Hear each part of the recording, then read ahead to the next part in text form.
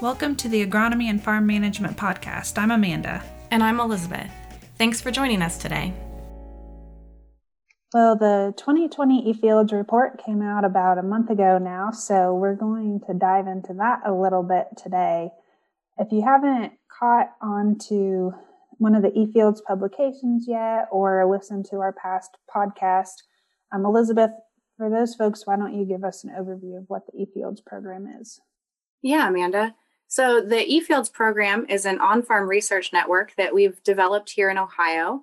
And we started out in 2017 with the goal to engage Ohio farmers in the research process, really to help ensure that the folks like us in Extension are helping farmers answer the questions that matter to them with the research we're conducting. And so since 2017, we've conducted over 400 trials across the state, and they've focused on everything from optimizing seeding rates to helping better understand how fertilizer efficiency is working on farms. We've tested equipment technology, and more recently, we've added trials that look at cover crops and soil health. And, this is one of those things where we're open to answering any type of question. So the sky's the limit on what we can think of. Really the only baseline thing we ask is that it's a question that matters to farmers. So if you're a farmer and you've got a question, the eFields program was designed for you. And then, as Amanda mentioned, the report is out. All of the results from these trials are published in the annual report that's released each January. And you can get your hands on that either through the online version at go.osu.edu/eFields. Or if you would like a printed copy that you can hold in your hands, you can send me an email. We'll put my email in the link and we'll get a copy mailed out to you. Or if you're in Ohio, you can get to your local extension office and request a copy from there. Yeah, it's really been amazing to see this program grow since 2017, and it's been really fun to be part of it. And when we do these podcasts, we like to pull in other extension educators who've been doing different research projects around the state. So this year we have Mary Griffith, the extension educator from Madison County on. So welcome, Mary. Please give us a bit of an introduction for yourself. Hi, everybody. I'm Mary Griffith. I'm the Agriculture and Natural Resources Extension Educator in Madison County. And I've been working with farmers in my county and some of the counties nearby for the past few years on some different eFields trials. And before we had eFields, we also did on-farm research that we'd work on and just didn't have the same nice avenue to publish it through. So I really enjoy doing on-farm research. And this year, what I'm going to talk about is the soybean yield improvement studies that Laura Lindsay's been helping coordinate.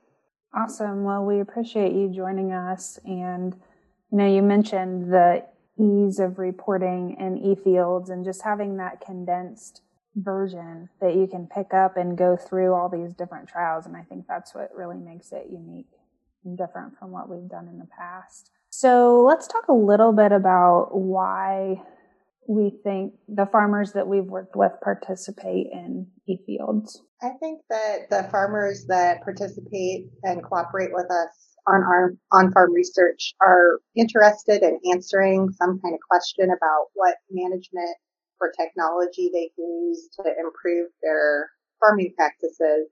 And a lot of times I think they might be farmers who are interested in research in general, and they probably refer to research.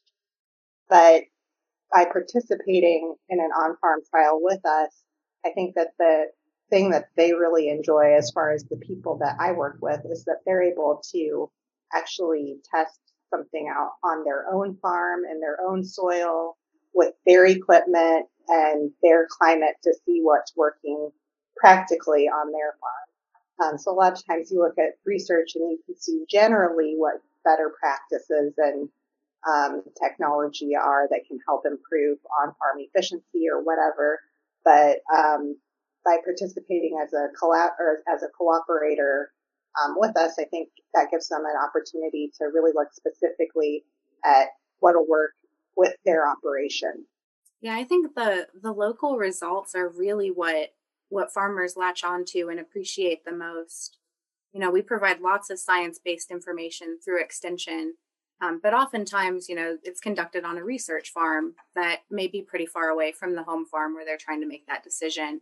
often with small scale equipment. So making that leap can be a little difficult sometimes. If it works there, maybe it'll work on my farm, maybe it won't. And this really gives you the opportunity to, on your own farm, collect information that's really specific to your situation.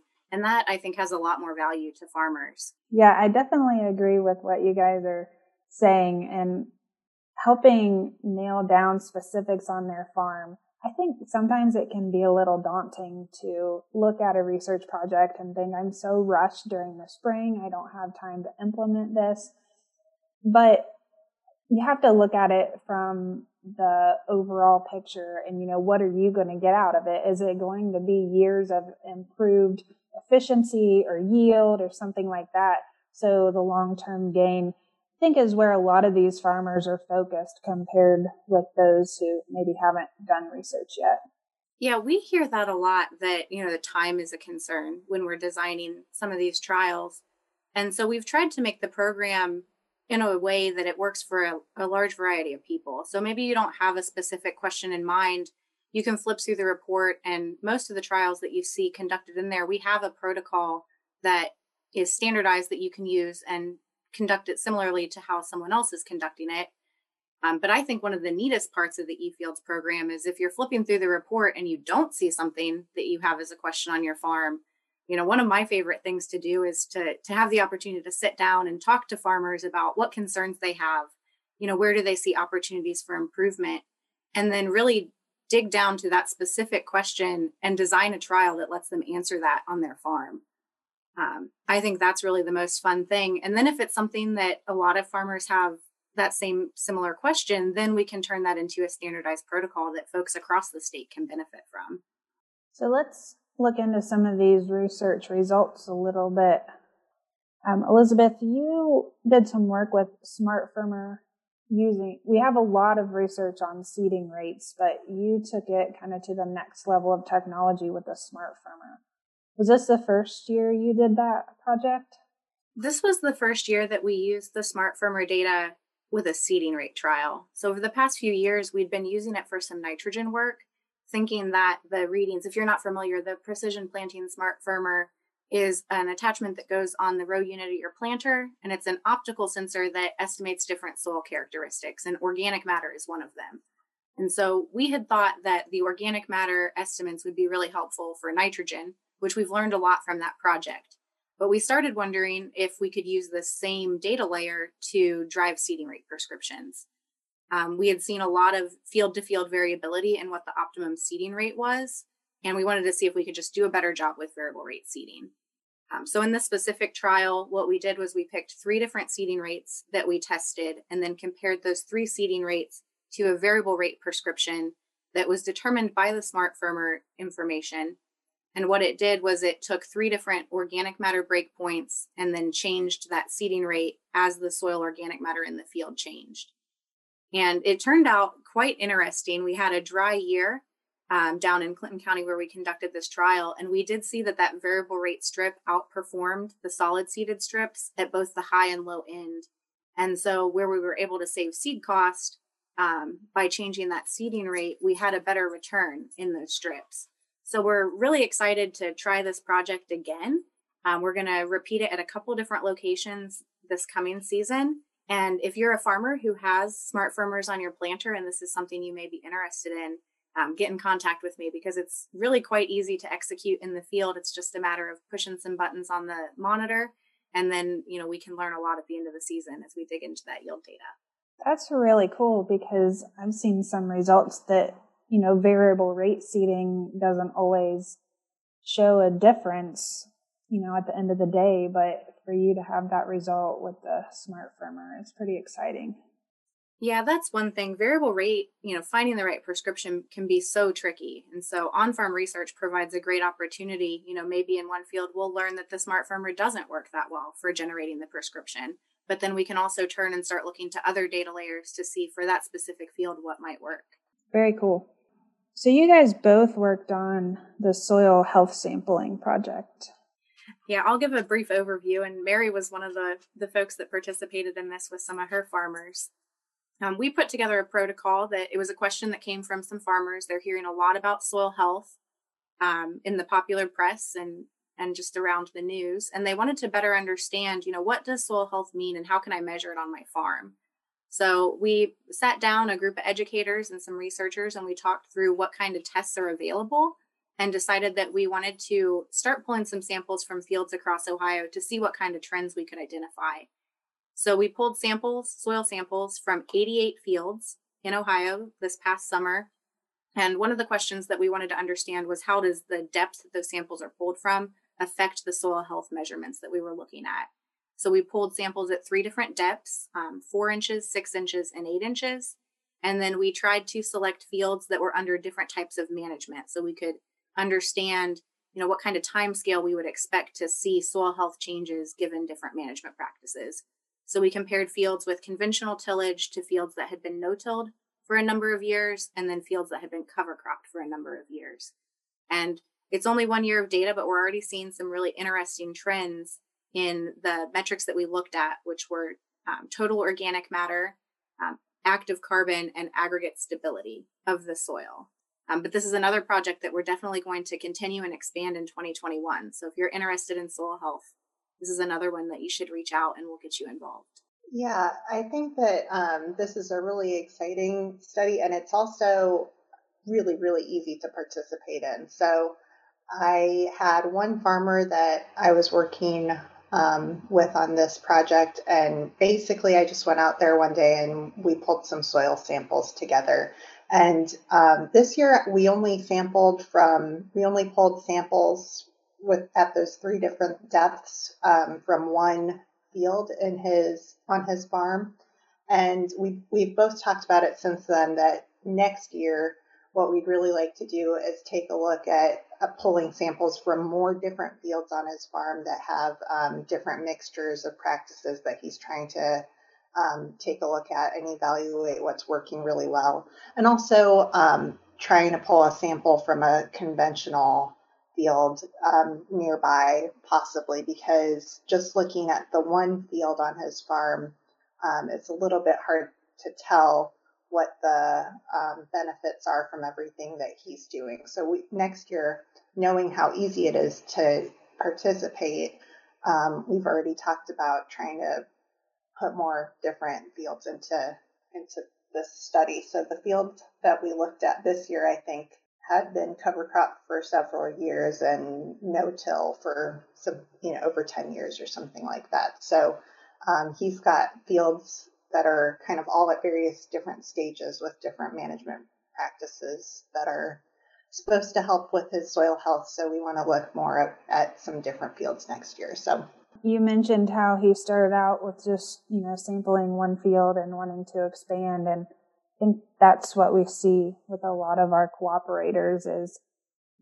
start small, just see what it's like. But then they see the information and see the usefulness in the information and want to take it a step further. So, you don't have to start big. One of our simplest protocols can get you started and see if it's something you like doing. Yeah, definitely. I think that both he and I didn't realize how simple it would be to participate in this study. So we didn't realize, how easy it would have been to collect samples from a lot more fields if we had planned to do that earlier on. So looking at the results, though, we both were like, man, this would be a lot more interesting for both of us, if we had collected data from more locations. So it's exciting that we both want to work on it again next year and see what we can learn. Yeah, that's pretty cool. Do you want to talk about your boots on the ground results? Sure. So Laura Lindsay is our soybean specialist at Ohio State, and she's participating in this study with, I think, there's 7 states total that are working on this research to look at which practices we can implement to reach our full soybean yield potential on farm. So they're basing their management practices that they're looking at based on a survey they did before this, where they surveyed thousands of farmers in the area to see what practices were most effective at improving yield. And so the three practices they're looking at, they're comparing this improved system to what they're calling a standard system. So the improved system, which is meant to help you reach your full soybean yield potential, is a system that's got an earlier planting date, a lower seeding rate, and a foliar fungicide and insecticide application at the R3 stage for soybeans. So right now we're looking at, there's I think 9 trials in the state this past year, where we're looking at if the improved system yields better than the standard system and how much does it yield better. So this is the second year of a 3-year study, and at the trials that we were looking at in central Ohio, the 2 that I was involved in, we haven't seen a significant difference in yield between the standard and improved system. But looking at the national results for all 53 trials that are participating over the 7-state area, they are seeing a significant yield improvement and profit advantage to the improved system. So it's really depending a lot on the weather more than anything, whether or not these practices can help improve yield or not. So it's something that the more trials we have, the better conclusions we can draw about which practices can really help. So I think in 2019, there were 7 trials in the state, and this past year there were 9. So a lot of it too depends on the weather, if you can participate in a planting date study or not, because if you don't have the weather for an early planting date, then you really just can't participate in the study for the rest of the season. So we had several people interested in participating the past 2 years that just couldn't because they were not able to get in early enough for that early planting date part of the study. Now, Amanda, you've also been conducting some pretty interesting trials in Champaign County looking at irrigation, which is kind of unusual for Ohio, but I think the results are really interesting. So do you want to share a little bit about that project?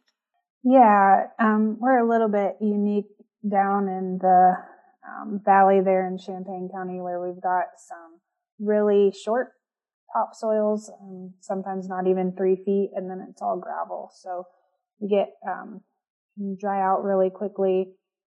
So we've seen some irrigations go in there, irrigation systems, and I've been doing this work for a couple years now. The first year just had the soil moisture sensors in there and feeds back to an online application farmers can look at to get those soil moisture readings and make decisions on when to run their center pivots rather than just trying to use it based off of maybe what the soil looks like or weather forecasts. The challenge with this is that those sensors are pretty expensive, so it's difficult to get more than one in a field. But I was really interested to see how, what is the value of it, and how it might affect producer decision making. So this year I put 5 sensors in 5 different fields. The guys I worked with last year, they had access to all the data as usual, but 2 other farmers I was working with in 3 different fields, they did not have access to that real-time data until the end of the season. So they were making decisions as they normally had in the past, and then the other 2 were using the online application to make decisions with that real-time data. And it was interesting to see the results. Again, not a perfect study because we're not able to do those side-by-side or in-field comparisons, and it's different farmers with different decision making. But you could see the year-end graphs, the farmers that were using the tool, the sensors, stayed in that green area. They weren't too low or too high. They were right where we want to be with keeping soil moisture at the ideal level for corn.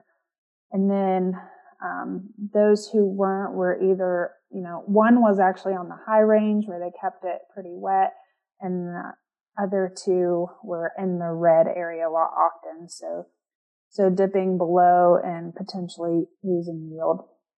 So I think it confirmed that it does help with decision making and efficiency in the use of irrigation systems. They use these more out west where there's a lot more irrigation, but this is something we haven't really gotten into a whole lot in Ohio. Looking forward to maybe trying to do a paired field study or something in the future. But those who've used the data do seem to find value in it and appreciate being able to use that information. Yeah, I think that's a nice example of how, we can take a very specific need of farmers and come up with ways to help them, even though most farmers in Ohio aren't irrigating. Understanding how to better manage water is important to the growers that do have access to that. And then you've also got another project coming up that we're starting this year with cover crops. You want to talk a little bit about that project? I'm excited about it personally. Yeah, I know. I think it'll be really cool. We just found out we got funding from the SARI partnership grant. So we want to look, Elizabeth and I are working on this together. We want to look at soil moisture and how it behaves with different management practices, such as cover crops, no-till, tillage. So we're going to be installing these soil moisture sensors this fall and monitoring that through planting. Working with some of these cover crop producers, we've heard them say it helps draw soil moisture out if you leave it and plant green. While other farmers, that's one reason they haven't adopted, because they're concerned about getting into the field on time. So I think we're both hoping we can find some information from this study to put that myth into fact, I guess, whatever that result might be. Yeah, I'm really looking forward to that. So maybe one of our listeners is interested in participating in that. We'll see. Yeah. As always, Elizabeth, we appreciate your leadership on this project. I think it's something that's just going to continue to grow. And to all our farmers out there listening, if this is something you're interested, please reach out to either Elizabeth or your local extension educator and talk to us about what you might like to see. Mary, thanks for your time. Yeah, thanks, Amanda, for letting us highlight the program again today. We're always looking for new folks who want to get involved. So like Amanda said, don't hesitate to reach out. Any question you've got. I love a challenge. So come to me with your toughest questions and we'll design a research project together. Hey, podcast listeners, just a reminder to give us a like or subscribe so you know when we release new episodes. If you're enjoying the podcast, be sure to leave us a review also. We appreciate the comments. Thanks for listening to the Agronomy and Farm Management Podcast. Join us again in 2 weeks for our next episode.